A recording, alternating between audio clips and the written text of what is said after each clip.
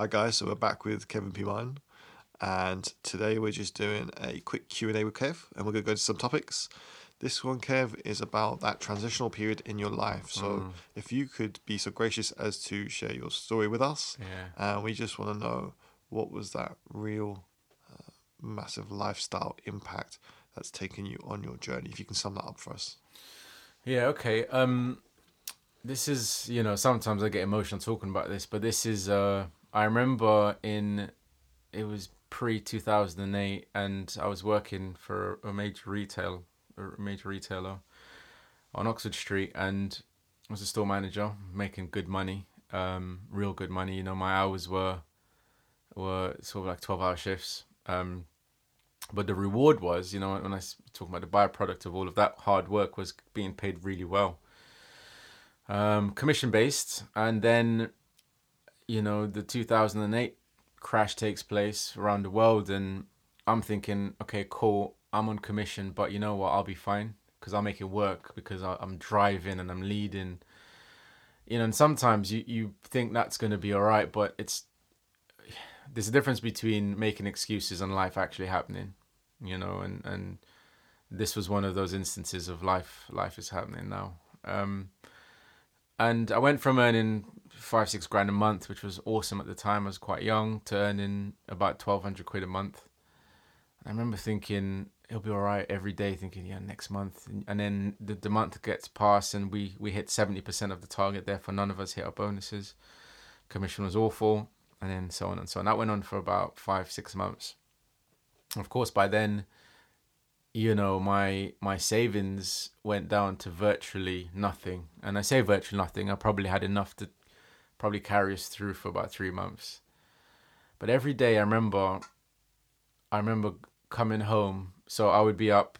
So what happened then as well is, as things got worse and worse, I would get into work earlier and earlier and leave later and later. And at that time, Milan and Cece, they were really young.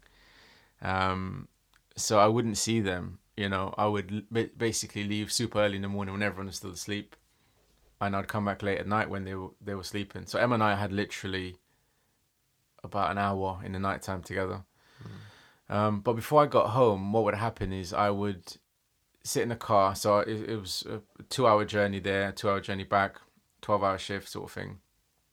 And I would come back and wait in a car by the train station and just sort of breathe it out, thinking, Jesus, this is tough, right? And it's a lonely world. It's a lonely place when things are not going well. You're not sure who to turn to. And this is another reason why it got me into coaching and helping people that feel like this. But so then pull up outside the house. I remember it snowing. I remember this like yesterday. And and this happened quite a few times, but this particular time, I was literally crying in the car. Not sobbing, just literally your eyes are welling up and you're feeling like crap. Thinking at what point, and again, working for a company that does not care. They raised, actually what they did was they raised the target even higher because they were desperate to drive their workers to work harder. Sat in the car and I just thought, I'm crying and I'm by myself thinking, I'm actually broke. At this point, I've got a couple of months now and I need to make a decision on what we're doing here. And I remember going inside saying, okay, cool, I need to talk to Emma. Because at this point, Emma had no idea why things were tough. She had no idea that we were in a difficult predicament. And previous to that, I remember her a couple of days before, and this is what also hit home, was she brought the kids and then literally dumped them on the table, to work, dumped them on the table and said, these are your children. Do you remember them, sort of thing? And the kids are running about in the shop. And I was like, I always say to clients, you can be 100% at work, and what's guaranteed is you'll be one of the most dedicated workers or one of the most best people or best businessmen or businesswomen around, but something will give, and you would guaranteed you would not be, if you got kids, and not a very good father or mother, right? Because all your focus is on something else. However, if you focus on your kids 100% of the time, what's going to give, you'll be one of the best dads or mums around, but business-wise, your business will, whether you're working for someone or not, working for yourself, that's going to give and you're not going to do really well. So you've got to find that balance. And at that point, I wasn't finding balance. So when Emma brought the kids in, I thought, Jesus. And you know what? When she did that, I remember like not even paying them much attention because I was still focused on making more money to sort of get to that target, which is unrealistic as well. So yeah, back to the car. So I sat there and I'm thinking, and I've done this probably 12 times now. I'm sat there thinking, how the hell, what do I do? And I'm crying and I'm thinking, oh my God. And I go inside and I said to her, look, you know, things are tough.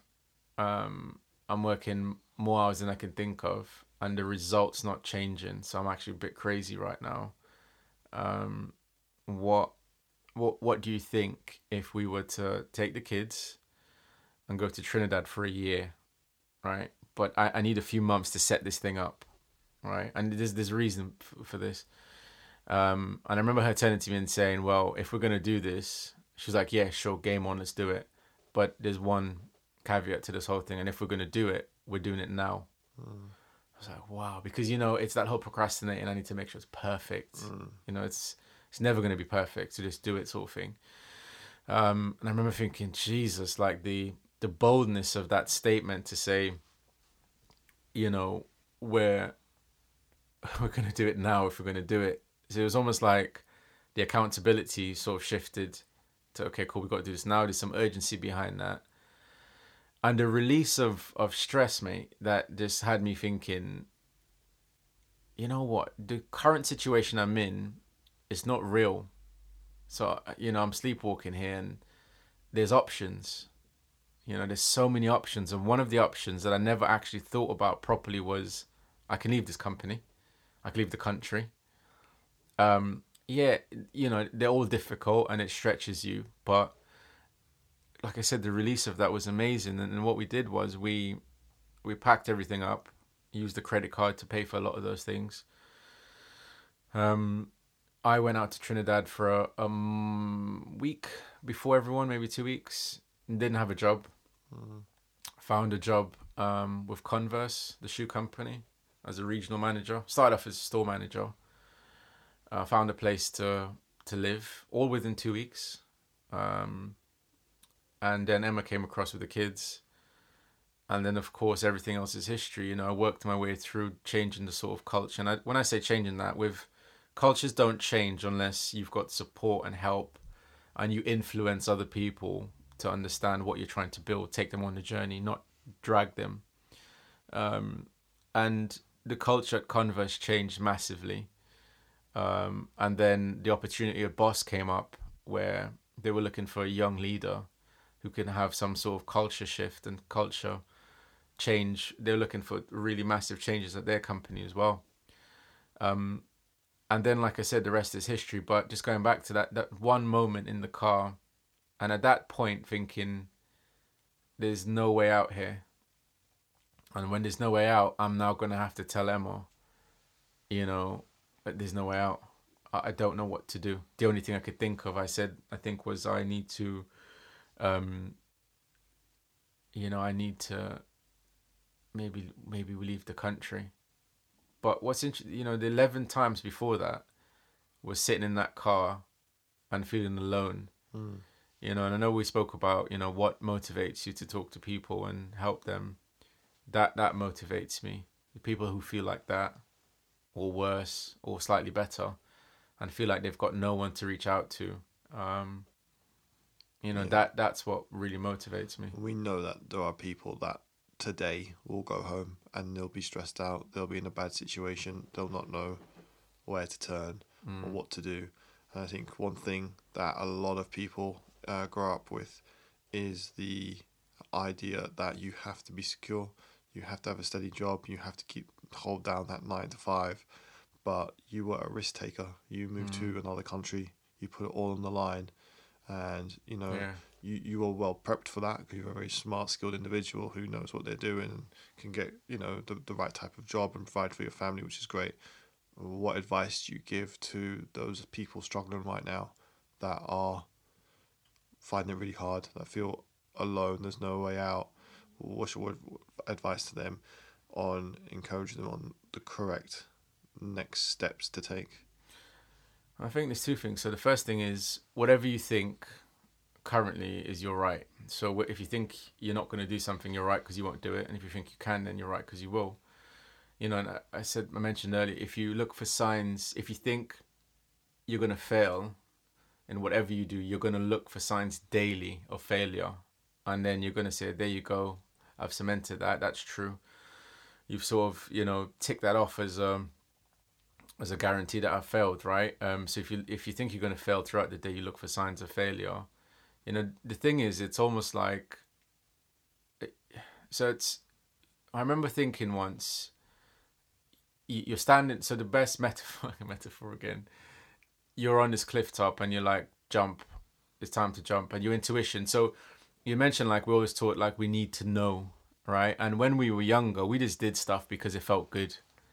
And that's your intuition, your inner voice, you know, your captain, crew, whatever you want to call it. And that's your voice of, let's use intuition because everyone says that. But as you get older, it's like, well, we need to know for sure if this is going to work. Have we done the research into it? Where does it say that? How does that work, right? Yeah, sure. We don't want to jump off a cliff unless we know that there's a nice big sort of crew ready to receive us, take us. Yeah. We're not going to get hurt, right, when we jump off. Yeah, safety net, right? Yeah, I need a safety net before I jump. And, I want it trialed, and I want to see the certificate that someone else has done it first, possibly. I think that's a massive thing, you know, when you know someone else did it, and they didn't, you know, have a horrific, like, backlash from doing it. Okay, now it's my turn. Yeah. I think it's very hard to be the person that goes, I don't know anyone that's done this, but this is what I'm going to do. This is the plan. And what you did, you know, there, you moved country, you set up, then the wife and kids came across after, you know, and you took that massive, massive leap of faith. How did it feel doing that? Did you feel like you were jumping off the cliff not knowing if there was a safety net there? Yeah. Or? Yeah, so it's like, I remember thinking when we were doing it, when I was going first, I remember the couple of nights before I left, you're standing at the top of this cliff and you're about to jump, and, you know, intuition is saying, jump, trust me, it's fine. I promise you, trust me, there's a safety net, there's something there. And then the voice of self-doubt, which, you know, we'll discuss at some point, is telling you, you crazy. Just keep working for this company. You're good. At least you're in a first world country and it's easy, and, you know, you can find another job. And that's just the voice of, oh, you're going to jump and you're going to fail. And what next? You're taking 2 kids to another country. Oh, are you crazy? And there's 2 things there. Once you make that leap, so intuition, there's a difference between that and the other voice of self-doubt, of course. When I jumped, it was almost like as I was falling, you know, I got wings, or there was a net that came out. I felt like I just developed wings and started to fly. But once you make that decision, it's still not going to be easy. You know, once I got there, it wasn't like, okay, cool, let's go to the beach and relax. You know, the minute I landed, CVs were ready, prepped to go, and the work now kicks in. Relentless emails to companies saying, this is what I do, this is who I am, this is how I can help you. I've researched your company in X, Y, and Z. It's the behavior that then kicks in. The amount of no's I got before I got that one yes in those 2 weeks was crazy. I had at least 50 companies say, no, not interested. I had another 100 that didn't even respond. And it's just that continuous pursuit of, this has to work. You know, it has to work. There's no other option. Whether I get a job now or in 3 weeks, I need to get a job before my money runs out. And then you start to, again, you go through the process. My mindset's right. I'm doing the right things. I know this is going to work. I just know it. My intuition is telling me this is the right move. So just to simplify it, when you feel like, you know, there's something not quite right, explore that. What is that feeling? The next step is, if you've decided that your intuition's right and you need to make some sort of movement, understand that it's not going to be as straightforward as you think it is. And it's that daily, moment by moment, self-awareness to know, that voice of self-doubt is now talking to me. Shut up, I'm not listening to you. Drown it out, off I go again. Because it's easy to give up. It's so easy just to give up. And it's difficult to keep going. It's the most difficult thing to do, is to keep going and to push and to push and to get to where you want to be. We could have stayed in England and I certainly wouldn't be coaching now. Mentoring, motivation sort of stuff. So yeah. Well, it's great that you took the risk, and you know, it paid off massively because of your hard work, dedication, and making sure that you were on your journey, man. So thanks very much for sharing that. I hope that's really, really helped anyone that's listened to this, that's thought to themselves, I'm in that situation. Yeah. What do I do now? Because it's great hearing success stories. I think especially these days online, everyone throws out failure. Everyone throws out when other people haven't done well. And it's nice to actually hear something different and hear that someone has done it and it's worked, and it could be you. So if you're in that situation and you're listening to this, get in touch, send over. We're on website, we're on all social media platforms. Get in touch, talk to us, send us something, and we'll see what we can do to help.